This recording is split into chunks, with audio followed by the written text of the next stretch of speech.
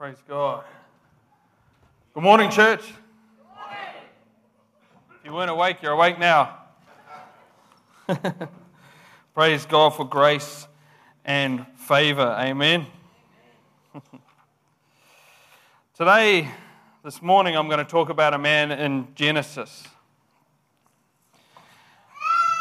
Way back in the beginning. A man in Genesis who I believe understood what grace and favor meant for him in his life. And his life was certainly a roller coaster of highs and lows. But the thing about it was that God's hand was always in his circumstance. And God turned every bad situation for good. It's a story about Joseph. Joseph, the favorite son of Jacob. Favored above all his brothers. His father loved him so much that he even made this beautiful cloak for him. And I don't think he did him any favors. He sort of put him up on a pedestal amongst his brothers, and his brothers didn't like him very much. But what I've got from Joseph's story is that it all started with a dream.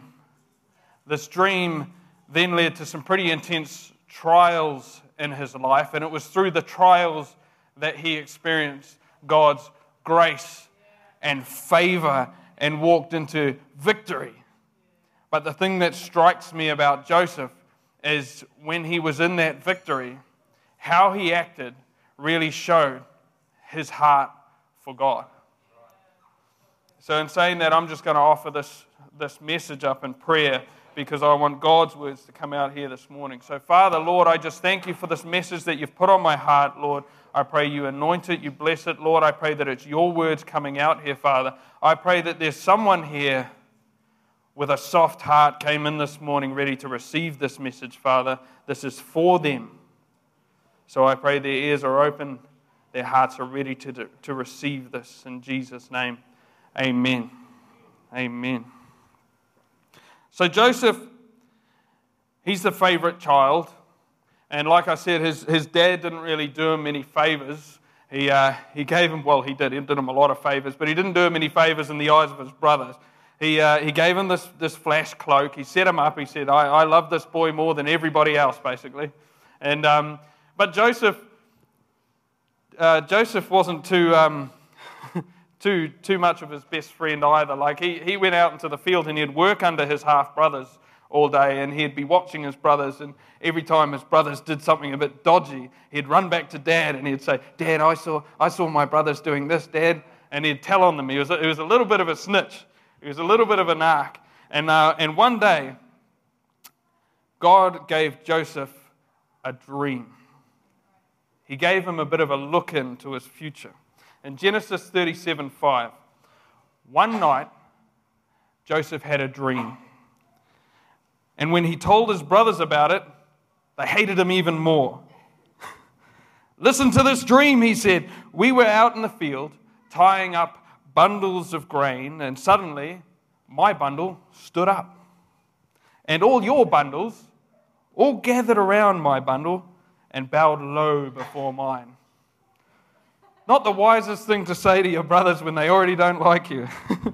His brothers responded as you'd expect. So you think you will be our king, do you? You actually think you will reign over us. And they hated him all the more because his dreams and the way that he talked about them. Soon Joseph had another dream, and again he told his brothers about it. Listen, I've had another dream. The sun, the moon, and 11 stars all bowed low before me. The sun, the moon, and 11 stars. Well, Joseph had 11 brothers. And the sun and the moon, they represented his mother and his father. And this time he told his father that dream as well. And his father said to him, what kind of dream is that? Will your mother and I and your brothers actually come and bow down to the ground before you? So he wasn't too smart, I think, in the way that he delivered it. But I can appreciate that God gave him a vision and he spoke it out. God gave him a glimpse of his purpose. And I really think that vision and that purpose that God had given him was something for him to hold on to through what was about to come in his life. And I encourage you, if you don't know what God's purpose is for you yet, ask Him. Ask Him to give you a vision and hold on to that. And the thing is about visions from God, and the thing is about purpose from God, is that the enemy is going to try and make you think you can't do it. First thing his brother said, do you really think that we're going to bow down to you? The world is going to try and tell you that you are not capable of fulfilling your vision and your calling. But hold on to that vision. When He gives you that vision, hold on to it. At times during our walk, we're going to need to hold on to that vision and that truth. Because what we found next is that Joseph went through some trials. Joseph's brothers had had enough of hearing about these dreams and these visions and seeing their father, favor this golden child, and they came up with a pretty nasty scheme. They said, "Come on," in Genesis 37:20, "Come on, let's kill him and throw him in one of these cisterns," it was an empty cistern. It's basically a big pit that was filled with water once upon a time. Let's throw him into these cisterns. We can tell our father a wild animal has eaten him. Then we'll see what becomes of his dreams. And then, I didn't need to put the scripture up, but then Reuben heard about their scheme. Good bloke, Reuben. Someone underlined it. Reuben heard about their scheme, and he came to Joseph's rescue. "Let's not kill him," he said. "Why should we shed any blood? Let's just throw him in the empty cistern here in the wilderness. Then he'll die without our laying hands on him." But you see, Reuben, because Reuben's a good bloke, Reuben was secretly planning to rescue Joseph and return him to his father. You can always count on Reuben's. So he managed to convince them not to kill him. So they ripped off his cloak and they threw him in the empty cistern. And they were going to leave him for dead. But they saw an opportunity. Some traders were coming in the distance.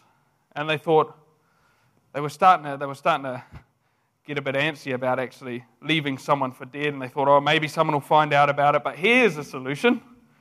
We can just sell him. We'll sell him to slavery. We'll sell him to these guys. We'll get the money. And then we'll go back. They covered his precious cloak in goat's blood. And they took it back to their father. And they said, "Oh, Dad, sorry. We couldn't save him. He was killed." They actually sent the cloak back, and his father said, "Looks like he's been ravaged by wild animals." So Joseph's father thought he was dead, and Joseph became a slave. He'd come from being the favorite child and having everything he wanted, and all of a sudden, God had given him a vision. So he'd built him up, and then he's in the pit, and he's a slave, and he's on his way to Egypt. Doesn't look like a grace-filled life so far. But the thing is about God is that He has a plan bigger than the situation that you can see. Amen. And what happened is Joseph was taken into Egypt by these slavers, and he was sold to a man named Potiphar. And this is where God's grace comes in. You see, God's grace actually translates out to favor in the Bible. It's actually God's favor. You're all favorites of God, and He will turn whatever situation there is to go your way according to His plan for you. And we see this happen with Joseph. He was sold to a man named Potiphar. And in Genesis 39:2, the Lord was with Joseph, so he succeeded in everything he did as he served in the home of his Egyptian master. Potiphar noticed this and realized that the Lord was with Joseph, giving him success in everything he did. When the Lord's favor is on you, the blessing is not just for you. You'll bless those around you. And you'll bless those that you might think might not even deserve it. Your master, your boss who might not be a Christian, you being in his workplace is going to bless him. That's the way that God works. But the thing is about Potiphar, he wasn't a believer in the God of Israel, but he saw the Lord's favor upon Joseph. So Joseph was ministering to him just by being. And that's what each of us can do in our sphere of influence. God will turn your circumstance to bless not only you, but those around you. God said to Abraham in Genesis 12:3, I will bless those who bless you, curse those who treat you with contempt, and all the families on earth will be blessed through you. And that's what he's going to do for us. He's going to bless all the families of the earth through you and I. Through you and I. It's bigger than our situation. The Word sometimes is like a mirror, I've found. Don't you love it when you open the Bible and you read a verse and it's like just looking at yourself in the Word? Amen? Anyone had that experience? You just see yourself pop out from the Word. Genesis 39:6. Joseph was a very handsome and well-built young man. Amen? Yes. Praise God. Why are you laughing? This was a bit of a problem, though, for Joseph, because it can cause complications. So Potiphar had risen Joseph up to this place in his house where he was actually managing everything for Potiphar, because Potiphar realized Joseph was favored and he was bringing prosperity to his household. So he elevated him up from a slave. He was still a slave to Potiphar, but he elevated him up to a position of authority within his household. God's going to do that to you as well. If you walk in His grace, He is going to make a way for you to increase your influence in this world. He's going to make a way for you to increase your influence, because with your influence comes more opportunity for Him to bless others. Amen? So he'd raised him up. Potiphar had raised him up in this place, and the only thing he hadn't given Joseph was his wife. But Potiphar's wife had her eye on Joseph because he was a well-built, good-looking, handsome, strapping young man. And Joseph did all he could. Joseph did all he could to get out of the way of this. He made sure he was never in the room alone with her. He made sure if he would go the other way. And it says in the Word that he avoided this. But it happened one day that he went into the house, and she was there alone, and there was no one else around. And she grabbed him by the cloak, and she tried to seduce him. But he managed to get away, but he left his cloak behind. And she was left there, jilted lover, with this cloak, and no Joseph. And she thought, well, if I can't have him, I'm going to get him. And she called in her servants and she said, look, this Hebrew is coming into our house. My husband has treated him well, and he's come in here and he's tried to have his way with me. Here's his cloak. I screamed and he ran away. The thing about Hebrews in Egypt is that they weren't really held that highly. They were sort of a second-class citizen. And so Joseph was immediately convicted. No one believed his word, even though all the good work he had done, a great injustice was done to him. And I don't know about you, but I've had times in my life where I've done everything right, but someone's just looked at it the wrong way, And someone's, I've been blamed for things. They weren't my fault. And you can sit there and you can cry and go, it wasn't my fault, but no matter how much you say it, injustice happens. Amen? I think we've all experienced it. But God has a plan for that too, And Joseph was still in God's grace, and the Lord was still with Joseph. So Joseph was thrown into jail.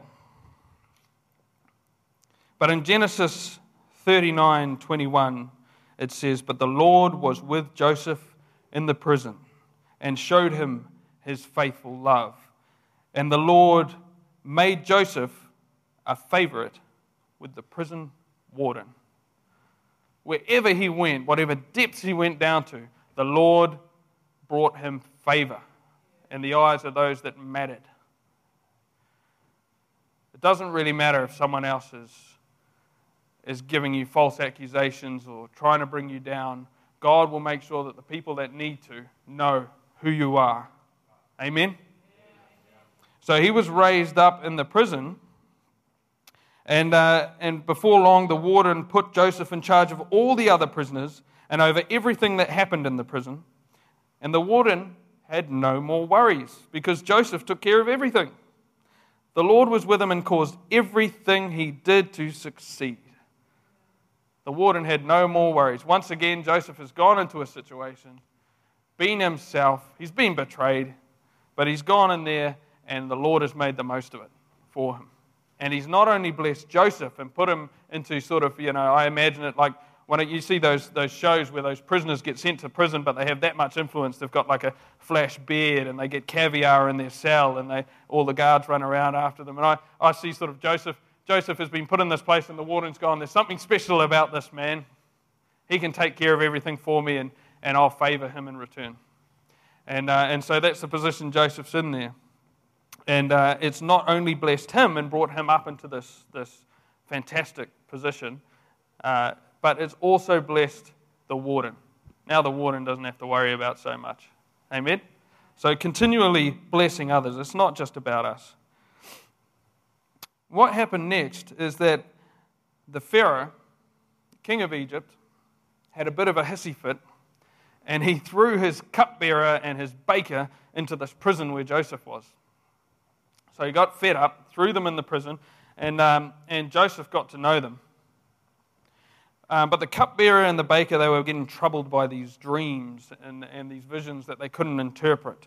And what Joseph said to them is that dreams and visions belong to God. Tell me what your dream is, and let's see if I can figure out what it is. And so he listened to the cupbearer's dream, and this is what he responded in Genesis 40:13. He said, "Within 3 days, Pharaoh will lift you up and restore you to your position as his chief cupbearer." And then he says, "And please remember me and do me a favor. When things go well for you, mention me to the Pharaoh so that he might let me out of this place. For I was kidnapped from my homeland, the land of Hebrews, and now I'm here in prison, but I did nothing to deserve it." He also interprets the baker's dream, and that doesn't go so well. But that's a story for another day. The message here is that God's timing is perfect, but it's not always what we want. Joseph, right then and there, wanted the cupbearer in 3 days to go to the Pharaoh and say, "I know this guy, he's awesome, let's get him out of prison, let's sort something out." But what actually happened was that the cupbearer, the dream came true. And 3 days later, he was back in the good graces of the king, of the Pharaoh. He was back in his service, and he forgot all about Joseph. Forgot all about him. For 2 years. For 2 years, Joseph stayed in that prison after that, holding on to the hope that the cupbearer might have said something. But 2 years later, God saw an opportunity, or created an opportunity rather. The Pharaoh has a dream that none of his counselors can make sense of, and the cupbearer suddenly remembers, "I know this guy that can interpret dreams," and he tells the Pharaoh about it. So here we have Joseph being pulled out of prison, clothed, shaved, brought to Pharaoh, and in Genesis 41:15, the Pharaoh says to Joseph, "I had a dream last night, and no one here can tell me what it means. But I've heard that when you hear a dream, you can interpret it." And look at Joseph's reply here. "It is beyond my power to do this," Joseph replied, "but God can tell you what it means and set you at ease." Joseph has been brought out of prison on the recommendation of a cupbearer who interpreted his dream. He's been vouched for, he's been held up high on a pedestal, and Pharaoh has gone, "I heard that you can do these amazing things." And what does Joseph do? He goes, No, I can't do it. I can't do it. Glory to God. He's the one that can do it. And he can set your mind at ease. It's so important, this part here. Joseph kept his eyes fixed on who gave him that gift, on why he was here and who he was serving. Glory to God. So Joseph reveals to Pharaoh that his dream means that in his kingdom, he's going to experience 7 years of great prosperity, followed by 7 years of extreme famine. And he recommended to Pharaoh, he said, look, what you really need to do here is you need someone in charge who's got the nous that during these 7 years of prosperity, they can prepare for the 7 years of famine. So Pharaoh goes, well, you seem to know a lot about this, Joseph. How about I put you in charge? Wow. We've got Joseph, who started off as the favored son of his father. And back in those times, that would have been a pretty high aspiration for most people. They would have been like, hey, I'm the favored in my household. Life's going to be good. Life's going to be cruisy from here.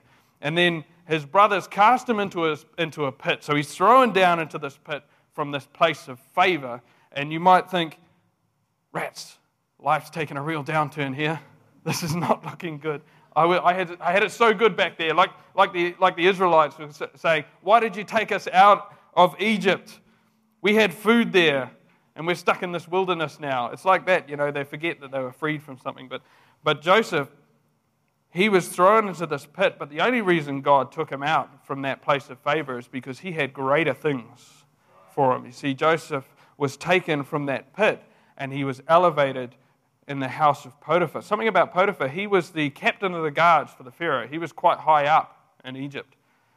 So Joseph was taken from favorite of his father down and up to favorite of one of the bigwigs in Egypt and down to jail. And then back up to what Pharaoh made him the most powerful man in Egypt aside from himself. This Hebrew slave, he made him second in command to only the Pharaoh. It says in the word, the only person he answered to was Pharaoh. Praise God. That's what he can do for each of us. You might think it's good and God's blessing you, you're having an amazing ride, and then it all comes crashing down. And it's very easy for us to go, come on, God, what have you done? You've left me, and try and pray him back into the situation when we don't realize his hand's in that situation the whole time, amen? And his favor's over us the whole time, and we need to look for that favor in our lives because it's there. No matter where you're at, no matter what pit, no matter what chains are binding you right now, when you have Christ in you, you have God's favor. And he is working to get you to the next level. To the next level. That's why it says in the word to be thankful when we go through trials. Amen? Because when we're going through trials, we often look back at how good it was. And I think we should. We should look back and go, man, it was good. It's going to get even better. It's going to get even better. I'm being tempered for something greater here. So Joseph's cracked it. You can't get much higher than where Joseph is now. But that's not the end of it. God is not finished with him yet. When we have God's favor and his grace, what does he want us to do with it? What are you going to do with it? He's extended his grace and his favor towards each and every one of you. And all you have to do is reach out and take it. But once you've got it, what are you going to do with it? It doesn't stop here. You're a conduit. You're something for God's favor to pass through. You're in a place of influence wherever you are. Whether you're working, you're in school, you've got 1,374 friends on Facebook, or you've got all your Snapchat subscribers. You've got someone, somewhere that God needs you to influence. And he will use you, no matter who you are, if you let him. That's what his grace is for us. It doesn't stop with us. It goes on. Amen? Amen. So during the 7 years of prosperity, Joseph, he did as he said to the Pharaoh. He saved up enough grain, and he was very, very prudent. He saved up the stores and everything like that for all of Egypt so that they would have more than enough to get through the 7 years of famine. Just as he said, he honored what he said to the Pharaoh. And once the famine struck, it reached as far as Canaan, to where his father and his brothers were still living. And his father and his brothers, so the famine struck, they can't plow the fields, they're getting no food, but they hear that Egypt is pretty well resourced. So Joseph's father sends Joseph's brothers to Egypt to go and see if they can negotiate and buy some grain. So they get there, and they didn't recognize Joseph because it was Joseph that was organizing everything. So these boys came to buy grain, and they meet Joseph, and Joseph sees who they are straight away. You know, he goes, these are the guys. These are the guys that left me for dead. And I'm in power. Right, and they need something from me. What would you do in that situation? You've been betrayed, left for dead, thrown in the pit, and now all of a sudden those that did that to you are here with their hand out.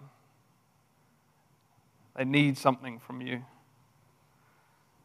Now Joseph, I'd like to say that straight away he showed amazing grace, but he played a few games with his brothers before he revealed himself to them. But when he finally did, in Genesis 45:4, it reads, Joseph says, "Please come closer," he said to them. So they came closer, and he said again, "I am Joseph, your brother, whom you sold into slavery in Egypt. But don't be upset, and don't be angry with yourselves for selling me to this place. It was God who sent me here ahead of you to what? To preserve your lives." That's not what I would have said. Joseph said to his brothers, "It was God who sent me here, not you guys being eggs, not you guys betraying me and kicking mud in my face and throwing me into the dirt and pretending I was dead or jealous of me. It's not your fault that I'm here. God had his hand in that. And the reason he did it has been revealed to me now so that I can save you, so that I can preserve your lives. This famine that has ravaged the land for 2 years will last 5 more years, and there will be neither plowing nor harvesting. God has sent me ahead of you to keep you and your families alive and to preserve many survivors." And this to me shows Joseph's heart for God, just how connected he was with God's plan for him. He rose above the emotions that I am sure he was feeling. You can't go through all that and not feel something towards these guys. But he was above it, and he saw God's plan in what was happening. He saw God's plan in the strife that he was going through. And he saw that it was not for himself. He saw that he was just a vessel, and that he was actually there to bless his brothers. "So it was God who sent me here, not you, and he is the one who made me an advisor to Pharaoh, the manager of this entire place, and the governor of all of Egypt." It's funny how the Old Testament echoes the stories of Christ in the past. You see it in stories here and there, and I've heard it preached many times before in different areas, but to me, if you listen to this, Joseph was long-suffering. He endured injustice. He endured bondage. He was taken, separated from his father, where he had everything. His father loved him above all else. He was taken away from the privilege that he enjoyed at home. Then to those brothers who left him for dead, who persecuted him, to those brothers who threw him in the pit and betrayed him, he offered forgiveness, deliverance from famine, and life. They didn't deserve it, but they received it nonetheless. Is that a picture of grace? They didn't deserve it. They deserved something else. But instead they got forgiveness. They got deliverance. And they got life. Jesus chose to leave heaven, to come to earth as a man, to be long-suffering, and to endure injustice, bondage, separation from his Father, to endure the cross at the hands of those that he knew he had come to save. Jesus was taken to the grave, and with him he took all of our sin, all of the sins of those that took him there, all of the sins of those to come that would persecute him and his followers, all your sins, all my sins, he took to the grave. And when he rose up, he extended grace to all of us, freeing us from sin, freeing us from death, and paving a way for us to the Father. Just like Joseph's brothers, we didn't deserve it. We've done nothing to deserve it, but he offers it nonetheless. Amen? The thing is about receiving something that you haven't paid for or you don't deserve, that you haven't worked hard for, is that there's no work that you can do to undeserve it. You know, if you'd paid for something, or you were on a payment plan for something, you know, if you've got your AP for your car, if you stop paying it, they're going to come and take your car away from you. We're not on a payment plan for grace. We don't have to live up to it. We don't have to work for it. We don't have to work for our salvation. Amen? We don't deserve it, but it's given to us freely, and all we have to do is take it. Amen? So there's nothing we can do to get rid of it once we've got it. Amen? And it's for us to live a life not for ourselves, but for Christ. And so, following the heart of Christ for others. We bless others with the grace that he's extended towards us. Right now, he offers you freedom. Freedom from what's binding you. Freedom from the pits that you've been thrown into. Freedom from the injustice that you've encountered, like Joseph. Freedom from your own self-doubt. From your own cynicism. From your own guilt. He offers you freedom from all of that. Freedom to live for more than just yourself, but to live for Christ, which is the most freeing life. I can tell you now is the most freeing life you can live. And I can share with you that I have tried living the life for myself, and I've lived what I measured as a good life. You know, just as Joseph would have measured his life as a good life when he was back living with his dad, I measured that as a good life. I was good until God took me and threw me into a pit that I could see no way out of. And it was there that he met me and showed me another way. And it was from there that he elevated me further than where I thought my good life standard was. Amen? So I want to encourage you right now, if you're here in this place and you are in that pit, if you are down there now and you're looking back to how good life was, I want you now to look forward to how good life can be in the grace that God gives you. He gives us all a measure of grace according to his calling for us. So I just want to give you an opportunity that was given to me right now. And I'd like everybody here to close their eyes and bow their heads. I want to give you this opportunity right now to make that decision that I've made. To reach out and say, yes, Jesus, I want you to take me to that next level, that higher level. If you have never said to Christ, you are my Lord and Savior, if you have never accepted him into your heart, I want to give you that opportunity right now.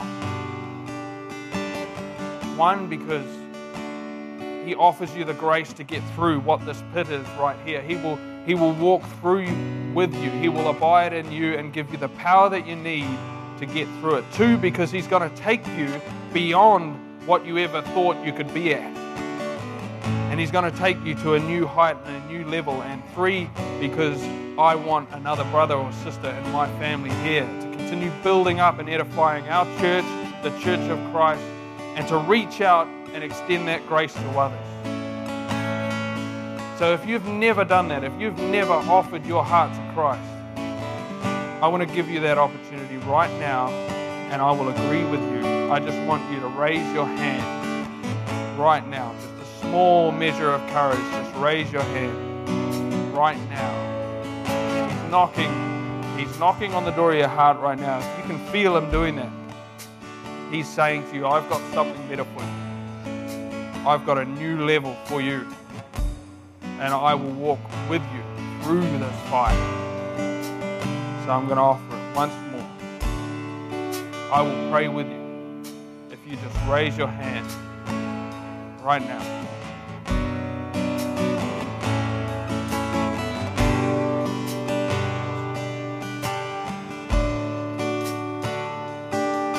We're going to go into a time of worship now.